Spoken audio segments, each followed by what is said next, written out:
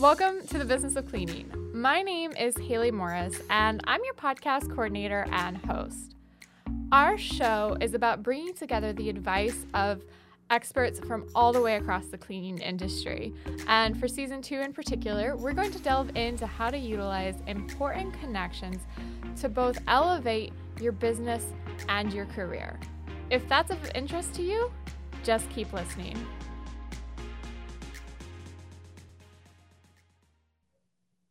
Hello, everyone, and welcome to the Business of Cleaning. My name is Haley Morris. I'm your podcast coordinator and host. Today, I have with me Ralph Peterson, and Ralph is going to come in to help us talk about our structure of our management teams and how we format our business for success. So I'm going to go ahead and let Ralph introduce himself, and we'll jump in from there. Hi, thank you so much for having me. I own a housekeeping management company, and actually, my forte is in teaching. So I teach a lot of housekeeping management principles and tools in healthcare. So my main industry is healthcare, nursing homes, long-term care, assisted living, hospitals, that kind of thing. All right. Well, thank you. Out of curiosity, how did you get into this type of business? Completely accident. Actually, my first, I grew up wanting to be a housekeeper. No, I actually got into housekeeping. I got my first housekeeping job when I was 16, and I got a job. My friend got me a job cleaning condominiums in a ski resort, and they would be rented out for a day or two or three for people coming up for skiing. And it was one of the greatest jobs I ever had. And it's so funny to think that it doesn't sound like it'd be a good fit for a 16-year-old man doing housekeeping, but a couple of things. One, I was the only guy. That was very helpful. And I know. And not only that, but you get a lot of people leave stuff behind. And so if at that time this was, 25, 30 years ago at this point, but at the time, if they left something behind, you got to keep it. You had to wait like 30 days, but I got like the best pair of sweatpants in the entire universe. And they would leave beer and vodka and, unopened bags of potato chips. And it was just like one of those fun. And not only that, but I was a pretty good worker who could work on my own. And so I quickly got asked if I wanted to be an inspector, which is somebody who just goes behind other cleaners just to make sure that the condo is clean as, the way it's supposed to be. And that little bit of authority was enough for me to just absolutely love it, and then that's really how it started. I could probably, I think, dive into that so much because I'm sure you have so many interesting stories. Of course. I'm very curious. What brand were these sweatpants that they were so nice? Like, what do I How need to keep my outfit? How dare you? They were Reebok, actually. They were blue, and they were Reebok. Absolutely, yeah. They were. This is now, this is 1986, 1987. So a long time ago. Ooh, so they were 80s style condominiums, to be specific. They were very... Of course. They were the cutting edge at the time. They were, what? It was nothing like I had ever seen before. I didn't even know housekeeping was a business. I would have never applied for the job had my friend not told me about it. And it was just one of those things where it was fun. It was easy. Housekeeping is easy. That's the best part about housekeeping. It's not hard work. It's busy work. And so if you got a good routine and you can stay busy, if you have somebody who can stay on task, it's really not that laborious of a job. It's just busy. It can be gross sometimes too, which is, of course, part of the challenge. But yeah, we have somebody who comes over once a month because I live with my parents, and our house is huge. It's ginormous. And she's like, I love cleaning your house. Like, she gets so excited. And I was like, but it's cleaning. But kind of listening to you now, I'm starting to like picture why she might like it, especially because we are the people who tidy up to make her job easier before she comes. My dad's like, the cleaner is coming tomorrow. You have to pick all your stuff up. And then I'm like, that's dumb. She's coming to clean. And then I'm over there picking everything up and making my room look nice for her. So... yeah, let me say on her behalf, we appreciate that because picking up is not exactly cleaning. And the more you pick up, the easier it is for us to clean. Mm-hmm. We always laugh, though, because my dad would come come through the kitchen spraying things down. Well, now that's cleaning. He's gotten better about it, but he would actually start cleaning before she came. And we would just sit there and watch him like, what are you doing? She's going to wonder what we brought her in for. Yeah. But no, yeah, we never wonder. And, you know, the other thing about the cleaning industry is it's the type of job that you can get instant satisfaction from. You immediately see it's clean. It was dirty. Now look at this room. Now, you know what I mean? You walk into a room and you're like, oh my gosh, where do I begin here? And you start in the back corner and you start working. You turn around, you're like, hey, you know, it's that instant. You get to see the impact you just made right then and there. And it's so great. It's That's really why I great. let my room get messy before I clean it. Good for So you. there's higher satisfaction. That's definitely why. Sure. And not because I have too many pillows. I just hate picking them up off the floor after I've thrown them off my bed. So nothing to do with that. No. But no, it's very interesting. So you've definitely seen like both sides of it. And that gives you that leg up in a position like this now where you're teaching people. And I work in healthcare. And so in healthcare, housekeeping is different in that it takes on a different focus. So there's two focuses of housekeeping really in any industry, whether it's home cleaning or office cleaning. And one is the straightening up. It's the presentation. It's the making sure things look good. And then the other part is the cleaning, the actual soap and disinfecting and, you know, of bathrooms and counters and all that.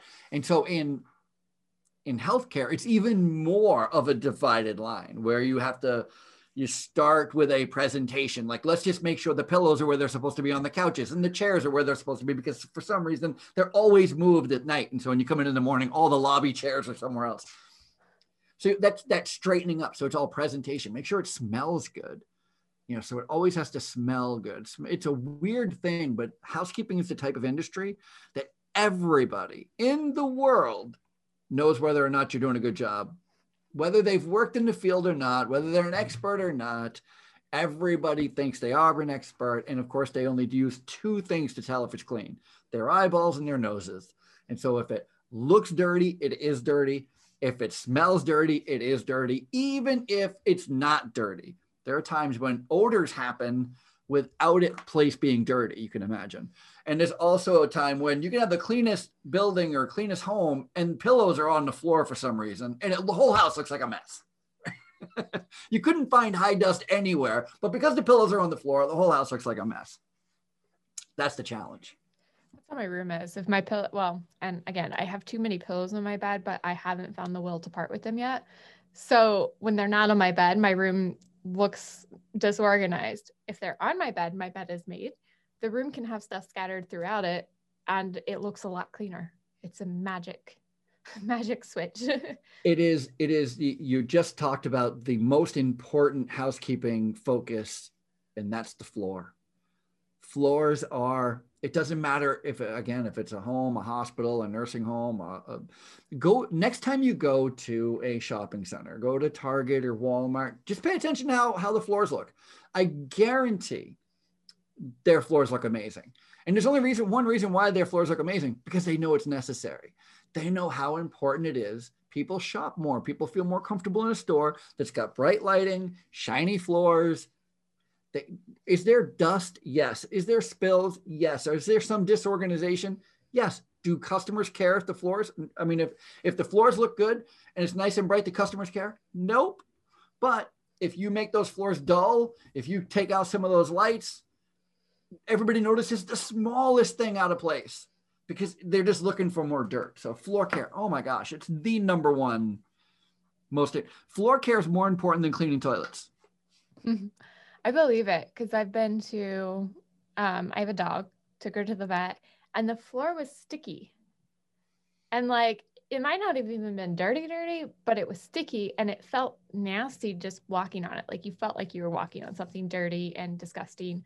And it was back when I got my dog and I was still like younger. So my dad would come with me. He's like, we're not coming back here. Just because of the floor. And just because of the floor. Just because of the floor. That's such a great example. That is 1,000,000% exactly. And you wouldn't believe how many people push back against that. People, especially in healthcare, they really think They really, really think that, you know, there's a big question about infection control, not to get too far inside baseball, but how does infection control spread? There's the real way it spreads, and then there's the thought way it spreads. The real way it spreads is through hand-to-hand contact. It's from people not washing their hands.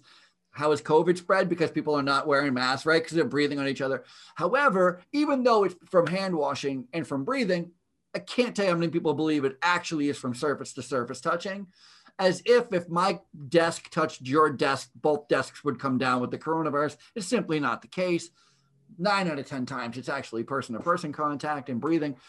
So you would say, if you only have one housekeeper show up and you can only do floor care, make the floors look good, or clean and disinfect, like clean a room, people would say cleaning the room is most important. And it isn't. Washing your hands is important. Let me do the floors. But they clean the floors too. Your people are going to believe they did the rest because they'll see clean floors. 1,000,000%. That's right. So if you don't have clean floors, everything dirty looks even more dirty. Clean floors, everything dirty looks less dirty. It's so true. And I didn't even realize it until you said it, but that is floor care, the number one most important in the bank, at church, at schools, everywhere. Most important is floor care. I'm going to remember that as I start looking at houses here shortly. That's right. All right. So you've got this experience. You really understand the industry inside and out, and you've worked it. One last question before we dive in, just because I'm curious. How did you go from cleaning condominiums at a ski resort to working in the healthcare side of the cleaning industry? I got recruited. You know, what's funny is I took a job as a housekeeping manager with a company so I stopped working in housekeeping when I was 18. I only worked in it for a couple of seasons prior to being 18. And then I worked in construction. And then I went to night school and I got an associate's degree. Then I got a bachelor's degree. Then I got another bachelor's degree. And then I eventually got my master's degree. But after I earned my second bachelor's degree, I got a call from a recruiter who was recruiting for a management company that he said was growing by leaps and bounds. And I had just got out of the Marine Corps, and they were looking for people who could lead teams and make decisions. And I mean, it was like a 45-minute conversation. And to be honest, I was in. I thought everything he said matched with what I wanted to do about leading teams and being in charge and developing people. Everything sounded great. And then right at the last minute, right before we're about to hang up, and I'm literally accepting the job over the phone, sight unseen. He goes, by the way, this is in housekeeping, but that doesn't matter, does it? And for a split second, I just thought, it's housekeeping. And I was like, it really doesn't matter. If housekeeping is this great, if there's that much opportunity in housekeeping, sign me up, I'm in. And I remember talking to my friends and saying, I just took this job at this housekeeping company, and the looks, they're like, are you crazy? You just graduated with your second bachelor's degree. You just got out of the Marine Corps and you're going to work in housekeeping? I was like, yeah, but I think it's going to be really great. Everybody thought I lost my mind, everybody. And that was, 15 years ago, 20 years ago. So, and I've been doing it ever since. And it was working in nursing homes, and I still am. And once you start working in nursing homes, if you like it, because it's not for everybody, but I love it. I love it. It's challenging and it's fun, and there's routines, and you can develop relationships. And of course, I've met some of the most incredible people that we've served, residents who have lived there, and it's had a real big impact on me. So I really enjoy it. It's the stigma that people have for the industry is really sad sometimes, especially like I'm coming from, I came out of college, and I'd been working for this company for a year, and they offered me a marketing position. They said, we want you to create a podcast. And they're like, well, no, 2 podcasts, one for our JM side of things. So with janitorial manager, have integrated ourselves into the cleaning industry. Our team that works for that product really considers themselves part of the cleaning industry, has fully jumped into it and committed. And what's cool is watching as new people come on, sales reps or customer service, and they start to learn the industry and get into it. And it's like, it is this whole world, but everything that you see in any other business, it all exists here. And it's like you said, it doesn't matter if you're doing those kind of coaching and those management type roles in, you know, like this big marketing agency or a cleaning industry.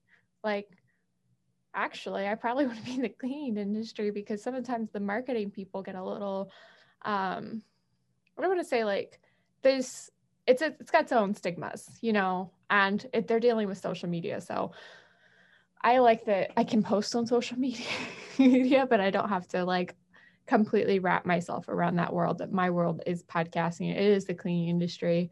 And this is where I'm having the most fun out of 2 podcasts I'm running. This is the one that I can get into. And there's people like you out there that just have this plethora of wonderful knowledge and are so willing to share and help others come up and learn that stuff as well. So yeah, it's amazing. You're absolutely right. I understand, especially like you're thinking like the clickiness of industries, right? And how it's so easy for people in my industry to get pushed on the outside. But I got to tell you, I meet some people in my industry in housekeeping, and I'm just like, man, it is that everybody else is lost that they're underestimating that person, because they are so amazing and smart. And if you think for a minute, you know, let me put a little number on it. Housekeeping is the 8th largest industry in the world. That's crazy. In the world. That is huge. Like, people don't understand how big that is. Worldwide industry. Worldwide. Every building you see, every commercial building you see is being cleaned by a housekeeping company or a housekeeper somewhere.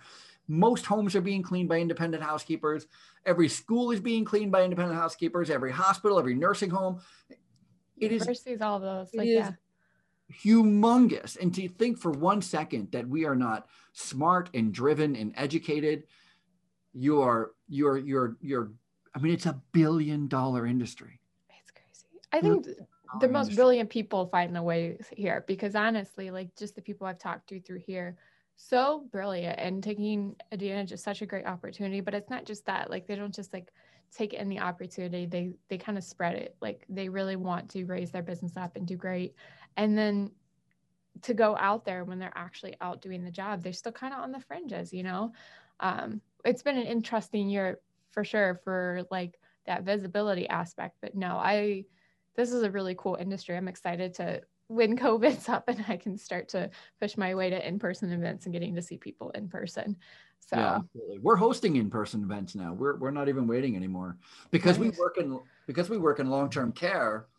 Here's the truth. We've been around the coronavirus, working with people who have the coronavirus since the coronavirus started in March of last year. And we know how to handle it. We know how to deal with it. We know how to manage it. We go to restaurants. We go out to eat. We're going to the grocery store. To say that we can't have an in-person event, I mean, we're all done. Listen, I work in a nursing home with 500 other people. I can go to an event with 20, okay? You know what I mean? I'm going to a grocery store with 200 people in it. I can go to an event with 20 people. Certainly, if I'm going to go to an in-person event, one for the cleaning industry is more likely where I'd like to be than for, anyone else. You guys at least know what you need to do to keep clean and not spread a virus.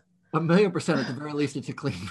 It's probably more clean because everybody's got a product they're trying. Yeah. Demonstrating a product. That's funny. Right. All right. So what we did come together to talk about today, though, is with all of these cleaning businesses, and there's all kinds of various ones, whether you're in healthcare, whether you're cleaning commercial business buildings, or you're in private homes or schools, there is the management aspect of how everything gets done. And one thing I've learned talking to so many different people is there is like no set way that cleaning businesses are structuring their actual businesses to grow and handle their workloads. And so I wanted to kind of get your thoughts on how you think we're doing overall with that and where you would like to see more businesses go to improve their management. Okay. Well, I've written a bunch of books on management. I would say that I'm as well read on the topic of management as most people in my position, where I've read an awful lot of theory. I read a lot about aggression and how to read people and how to talk to people and how to hire people and how to get the most out of people, how to motivate people, how to engage people, how to communicate with people, all of this big circular kind of bubble of this is how you manage. And I have found that none of it matters. It's completely irrelevant if you don't have a system that you're managing. And so I always, it's, you know, it's kind of like that chicken and the egg theory, like what came first, the chicken or the egg. A lot of times people talk about management development, about how to handle difficult people, how to have tough conversations, how to communicate and engage and all that, without ever taking the time to first learn about what you're managing, which is a system. Normally it's a system, a process. And I think it's always backward. And I think that's what gets most people in trouble. You promote somebody to a leadership position, and the first question they have is, you know, I've never done this before. What should I do? And you say, get everybody to work just like you do, and you'll be fine. Well, that's not helpful at all. I mean, I just solved world hunger if that was the case. I don't just everybody eat the way I do. Okay. Could you imagine if that process worked?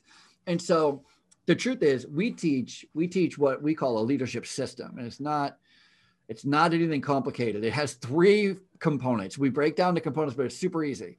Number 1, make a decision. What are you trying to do? I'm trying to clean a living room. Great.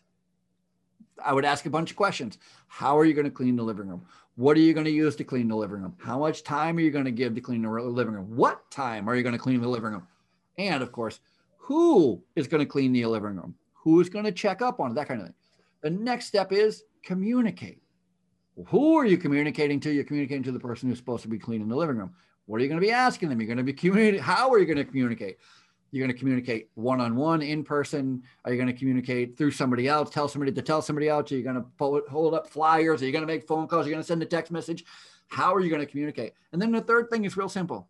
Follow up. Make sure it was done. And then once you follow up, you're going to find out one of 3 things. Either it's all good, everything got done you wanted it to get done. It's half good, meaning it's some of what you wanted to get done got done, or it's not good at all. Nothing got done. And then what are you going to do with any of those responses? You're going to go right back to the top of that leadership cycle. You're going to make a decision. If it's all good, your decision is move on to the next project. If it's half good, your decision is let's go finish the other half. If it's not good, your decision is let's rework the whole thing.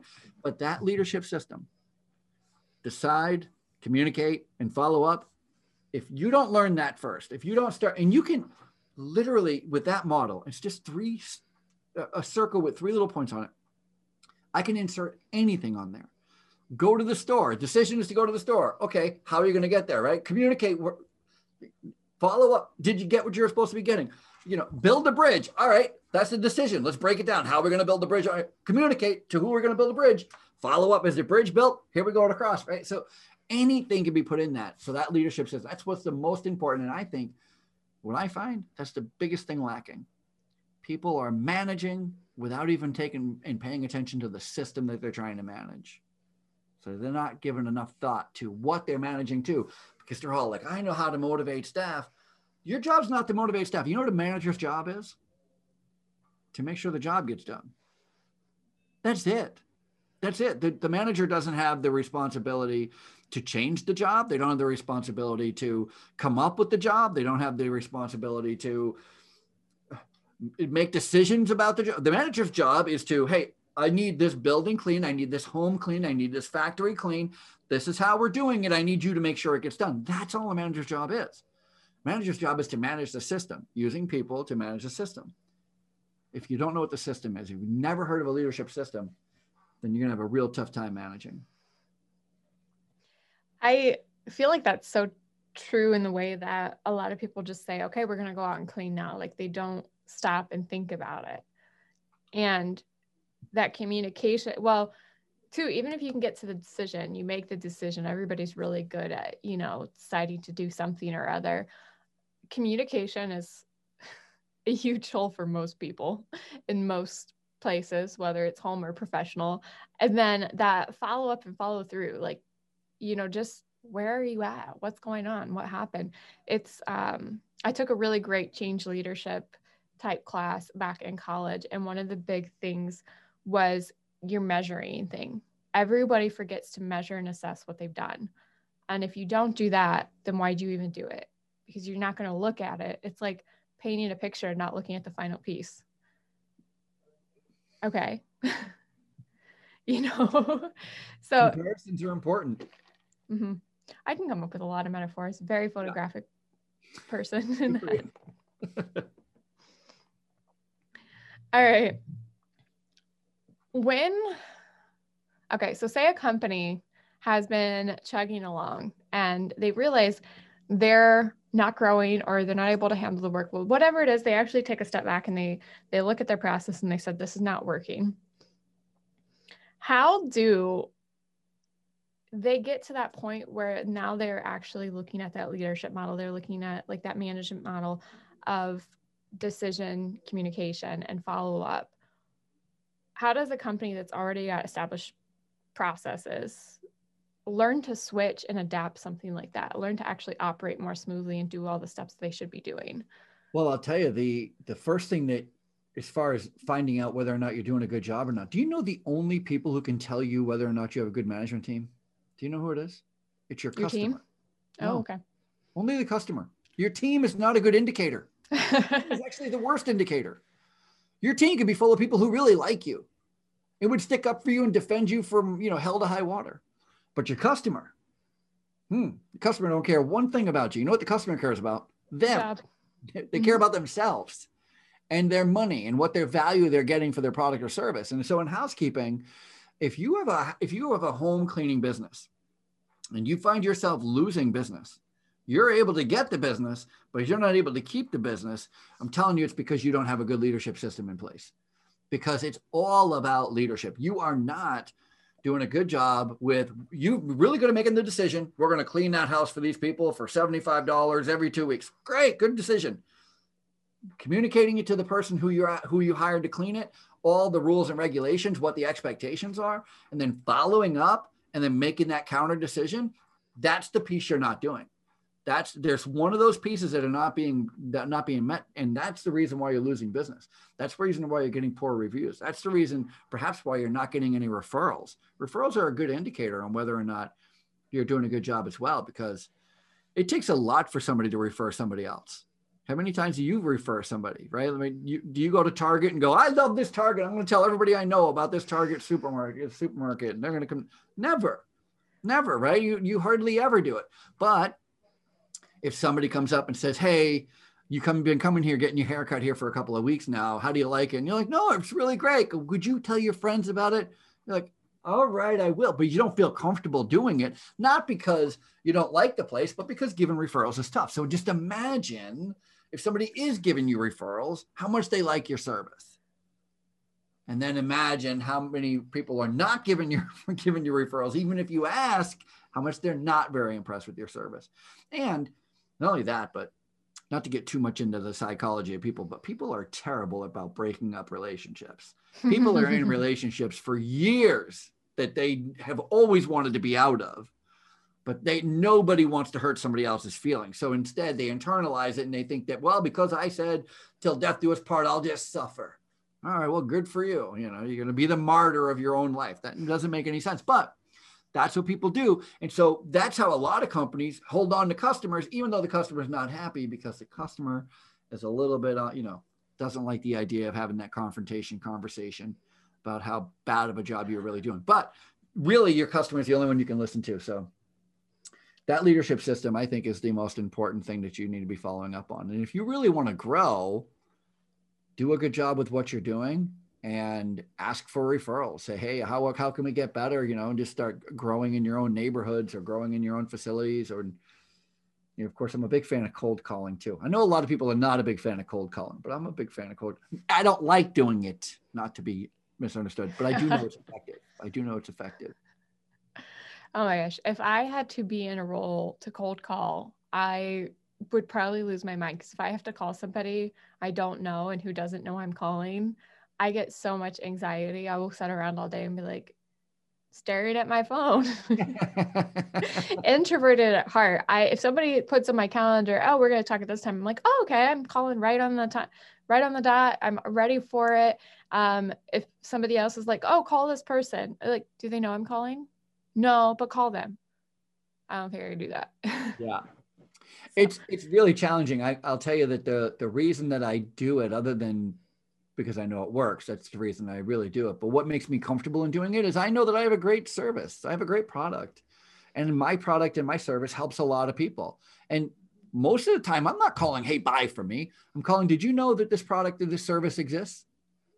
A lot of times they don't know. I mean, could you imagine if you could have the greatest product that solves cancer. Nobody knows about it. And you're too unwilling to tell them about it. You can't cure anybody, right? So being known is way better than being best. Being known is better than being best. Yeah. mm-hmm. Well, and too, I was studying, I'll be studying like somewhere at a bar or wherever, right now it's a little limited, but I'll be talking to somebody and they're talking about their business. They own a business and somebody is keeping track of all their stuff on pen and paper. And I look over at them and I'm like, oh, really? Is that what you're doing? Because I work in a software company and we use our own products every single day. And I'm like, I will never go back to pen and paper in my life. And I'm just like, oh, I'm about to enlighten your world over here. I do like the tablet. I do like the tracking tools that your company utilizes for tracking and maintaining schedules and inspections and reports and all that. I really do. At the same time, the learning curve is sometimes a challenge. Very daunting. Yeah, because I do a lot with paper and pencil. I'm not afraid to use a highlighter and a crayon either. It doesn't matter to me. But it's because we are constantly having our challenge in housekeeping, not only in house, I'm sure it's a challenge in everything, but I only know housekeeping, it's my field. But our challenge is things change constantly. And unless I'm going to have every housekeeper have a tablet that gets a notification of every change, whether it's a scheduled change for next week or something we're doing today, or just a notification about something tomorrow, all I'm doing is taking away from their ability to keep working. I mean, I'm already combating their phone. Their phone is already a taken up. They should get paid based on their phone usage. They'd be millionaires, right? Oh man, that'd be interesting. Yeah. So many social media influencers would be like the all powerful right now. Some of them are. They are. As soon as they like hit like 20,000 followers, they just keep going and you're just like, how? So I do like it. I like the electronic versions for managers. It's just, in long-term care and nursing homes and hospitals, we have to post stuff. So you can't just come up with a change of a schedule. You have to post it. And so it's sometimes a challenge to create a schedule today, post it today, have it change tomorrow, reprint the 8 schedules, go back out, replace them all. There's another change, go reprint. It's much easier to grab a piece of whiteout, a little whiteout stick, go to the schedule, make the change in pen, white it out. Yeah, no, I get that. I am like I still take all of my notes on pen and paper, even though we have like a million different note taking things. And I bet you couldn't read them because I still take notes like I did in middle school, which is that paper is for some reason rotating as I go and I'm filling in spaces because I refuse to flip the page. I hate wasting. So I get it, but it's always fun to like see where people are at and things like that. And I get the learning curve here too, because I worked in a call center, but we had, Outlook has OneDrive. I had no idea what that was until I joined, but I had used it before because we had a shared folder that we used at my last company. All applicants went in there and then you pulled them out and you dropped them into your own folder. And it was always fun when somebody forgot to take out the ones they called already and then you were calling them twice. But I will never go back to that system because I can't tell you how many times you called somebody that was like already called. I had never done anything in software. I grew up at my great grandma and my grandma's house. I grew up on the same toys that my grandma grew up on. And yeah, it's my favorite bonding experience to be at an estate sale and see a woman in her 60s or 70s. And we're talking about playing with the same toys. But,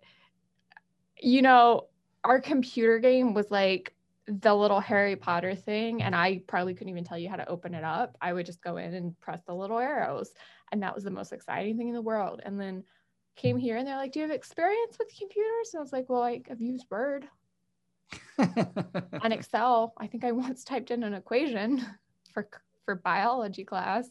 But yeah, sure. Biggest learning curve ever. So I get people's fear when it comes to it, especially when it comes to the timeliness, because like you said, that communication aspect is already hard enough without adding in an extra element sometimes too. So kind of going into that though, that communication aspect, the follow-up and the assessment, it's forgotten, but it can actually be really simple and easy to do, looking at the job. Is it done? Looking at your customers, are they happy? But the communication part isn't always the easiest. So what are some things that you would tell to somebody, like some tips that you would drive home to make sure they actually nailed down that part of the job? I got to say, one of the biggest lessons that I've learned over the years is to be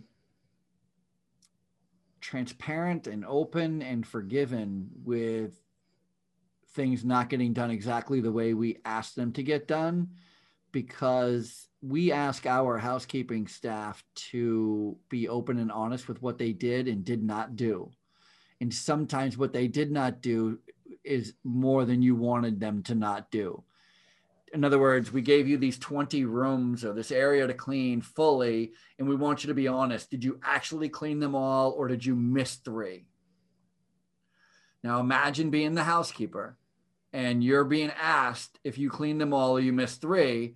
You're going to say, no, I cleaned them all. Hoping. Why do people lie, by the way? The reason people lie is because they don't think you're going to check. That's the only reason. If they know you're going to check, nobody lies. You're going to stop lying in a heartbeat if you stop being lazy. That's the truth of management. So if you always checked, nobody would ever lie to you. Instead, they become super transparent. They would be like, I did actually, you know what? I didn't move the shoes, so I know there's dirt behind there, but I didn't move. I mean, like they'll get inside. They'll be like telling you exactly. They know exactly what they missed. If you're always checking on them. In long-term care, we give a housekeeper, say, 25 rooms to clean. So it's easy. There's not a lot of work. It's busy work. Again, it's not hard work. It's busy work.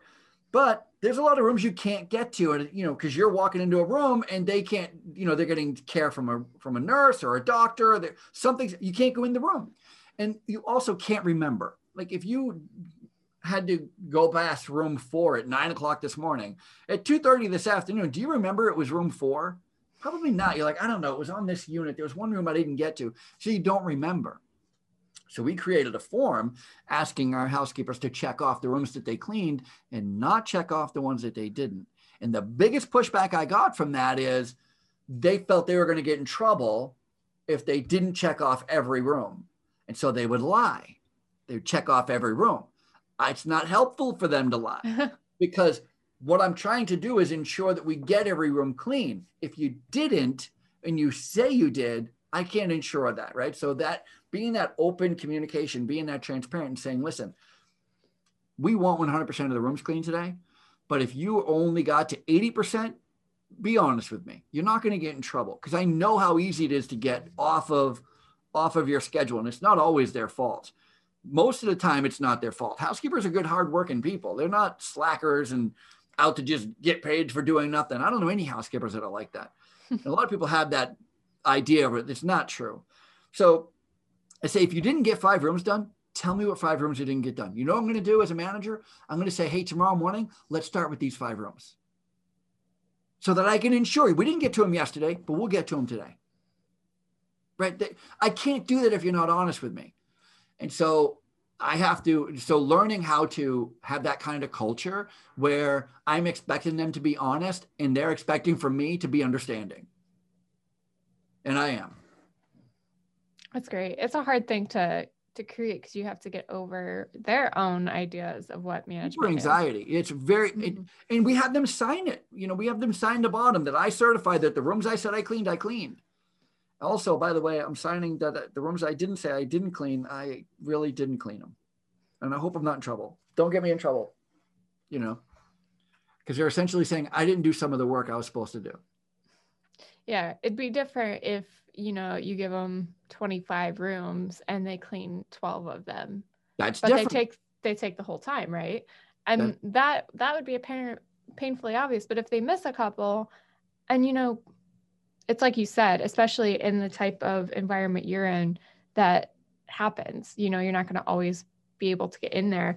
And it's like the cleaner who comes to our house. We make sure in our house, if there's a couple people home, that we kind of circle around and vacate the spaces that she typically does first and give her that.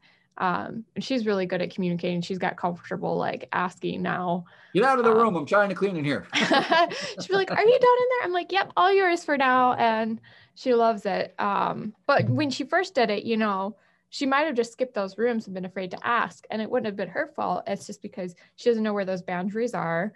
And, she's not going to come in and intrude, especially because like right now I'm home, not at the moment, but when I'm home, I'm working during the day.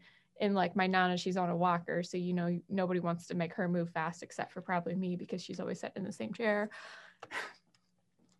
And I like to give her a hard time because I've seen her get up in an Amish buggy that has a step this big. So I always give her a hard time. I'm like, I know you can do it. What are you doing?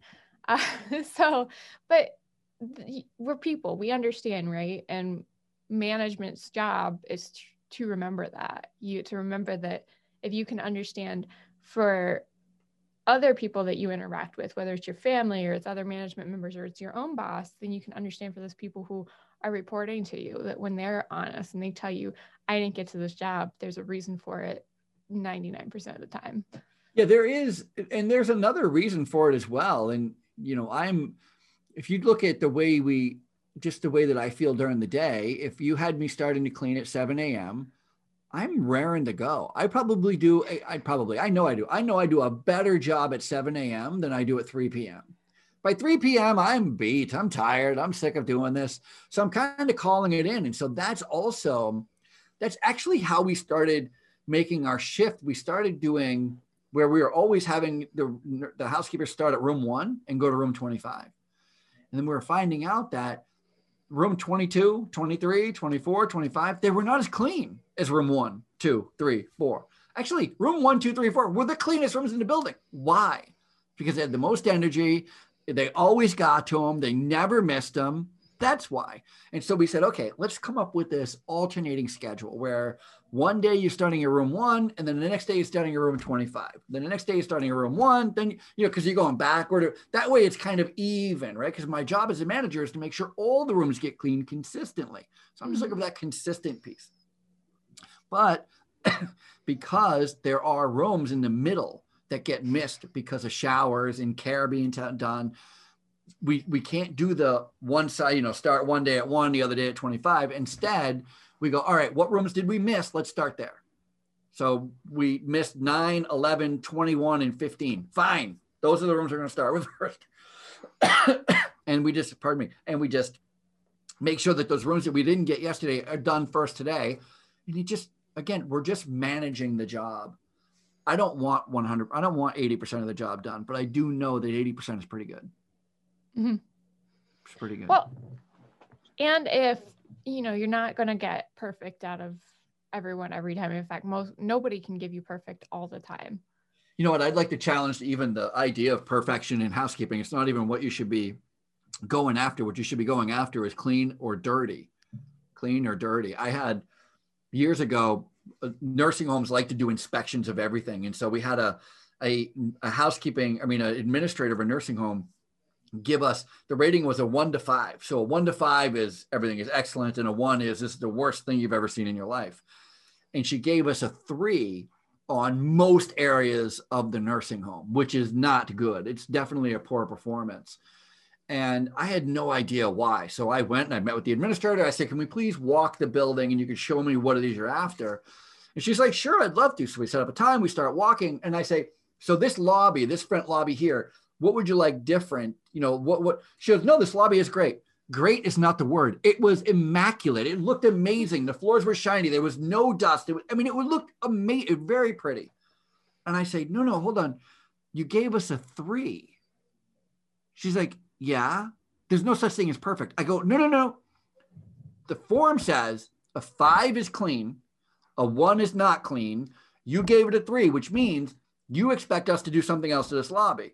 And she goes, you can't do anything more to this lobby. I'm saying, I think the same thing. So maybe this should be a 5. She goes, nothing's ever a 5. And so I even wrote a whole article about it. I said, is 80 the new 100 then? Is 80% now the new one? If you can never get a 100, then why even have 100? Mm-hmm. If you're saying that the hallway looks great and it's an 80 or a 3, then 3 is my goal. I mean, the idea that, well, nothing's perfect, that is the opposite way to look at housekeeping. Opposite way. To say that nothing can ever be perfect, that is a ridiculous, not a ridiculous notion. It's a ridiculous standard to even have in housekeeping. We're talking about clean versus dirty. That's it. It's either clean or it's not clean. It takes me back to like high school and middle school when you'd have those teachers who were real pleased that their tests were so hard that nobody could get 100. And you're like, you're just supposed to ask if we know it or if we don't know it. You're not supposed to trick us. And like, we had so many teachers that, and even in college, you get to those teachers, they were so pleased to challenge you and trick you on a test. I was like, no, I want to be challenged in the classroom on a test. I want to tell you what I know. I can't do that if you just threw me an obstacle course and not a test. Mm-hmm. And then like, nobody gets 100. And then you're like, well, I knew this stuff. I just can't remember every single detail of this one thing that you really didn't even teach us. Mm-hmm. Or you worded this question in a way that nobody really quite knew what you were saying. It was just, it's so weird. Yeah, that whole gotcha mentality is really. Yeah. Mm-hmm. Yeah. And like I have a friend who's a teacher now. She's a high school teacher. She teaches freshmen. So she's battling the, remote work environment. In fact, there's kids that they're not going to get the stuff done at home. And she's almost left with the responsibility of teaching them freshman chem and physics and how to have a good work ethic at home, which is hard. I just taught 2 ninth grade classes this morning. Oh, so you're familiar then. Yeah. So she just gave a couple tests this week. Yesterday and today, actually, I think. And she told me that she had no student get 100. And, she had one student that was 2 points shy. It was a 25-point test. So she curved it up. She's not really had to curve before. She took questions off, which she's had to do before. And then when she was talking to me, she admitted those ones she didn't feel she clarified well enough. And she, that's so rare, I think, on at least from somebody who's not teaching to hear after years of, like I said, especially in the sciences, she teaches science. I've had so many teachers that won't say, oh, I didn't teach that well enough. They'll just say, you didn't learn it. You're supposed to know it like this. And it was kind of cool to, yeah, I'm super proud of her. She's a super cool, she'll be 25 this year and she's doing amazing in her second year of teaching. So yeah, good for her. Teaching during a pandemic too. Yeah, no question. But yeah, it's the same thing though, when you're managing a team though. It's the same thing when you're grading someone on how well of a job they did. Why can't you hit like a 5 out of 5? Why does, it's like you said, perfection isn't, it's not a realistic expectation, but it's also usually not the point either. Mm-hmm. The point is, did you do the job?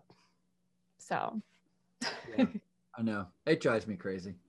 There's a new mantra. I don't think it's a new mantra, but a lot of places I'm hearing a lot where if you're having trouble staffing, so you can't find anybody to work with you, and companies say, well, that's too bad. We're not using that as an excuse.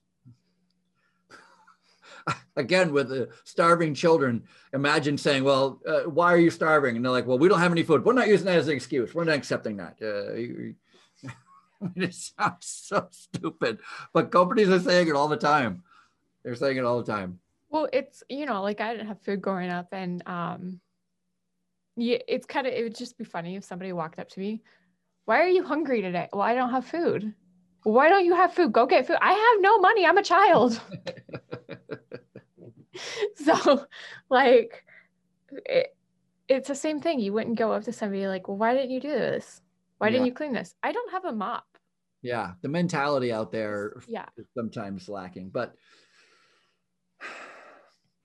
that's we'll get business. there. That's housekeeping.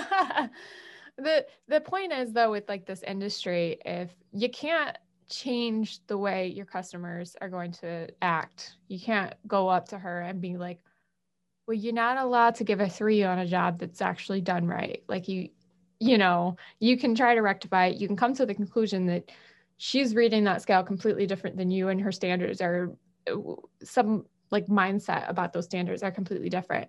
But you found out that you're doing your job and you're doing it well, and she appreciates it. Yeah. I'm scoring it well. That's all. Yeah.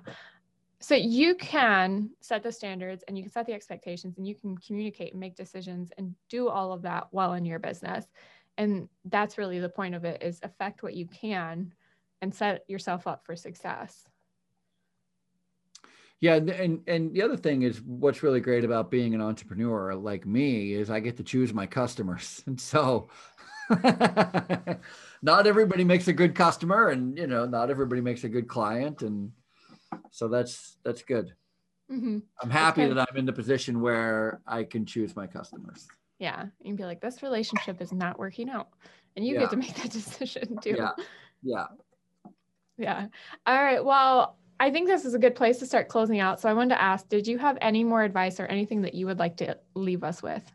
The only thing that I would like to say is that there is just to highlight that there is a real need for people who step up in the leadership roles. And leadership is one of those things where most people fail at. 7 out of 10 first-time managers fail in the first 90 days. And they fail for all kinds of reasons. And most notably, they fail for inexperience. They just never have done it before. And the expectation on a manager, whether you're brand new or you've been doing it for 30 years, is the same. Everybody expects you to be really great, even when you've never done it before. So it's very easy to get overwhelmed. It's very easy to get to do it wrong and to make big mistakes. But it is the greatest profession in the world. Managers all across the world are every time you hear of somebody impacting somebody else's life, it's always somebody in a position of leadership. It's always somebody who decided to take the time and to teach, instruct, to show, to care for, to commiserate, to listen to. And so there's no higher calling in my position, in my opinion. So if you want to be a manager, there's all kinds of people hiring managers. If the job you have right now is not looking for managers and they don't think you have what it takes, go get another job, because there's positions out there for people. We don't have enough people who are willing to step into a leadership position. And so our biggest thing is we need more people to step up into a leadership position. And so please do. If you feel like it's something you want to do, you ever wanted to give it a try, do it. That's my little PSA. All right. Well, thank you, Ralph. I greatly appreciate that. And that's where I'm going to end this episode today. So I want to say thank you for coming on. We really appreciate it. And I think this is a great episode. So I can't wait to share. Thank you so much. It was nice being here. Thank you. All right. And then thank you everyone for tuning in and listening to another episode of The Business of Cleaning. We will, of course, see you next week. But in the meantime, go ahead over and read the blog post if you haven't. Check out the transcript if you would like. And we'll see you next week.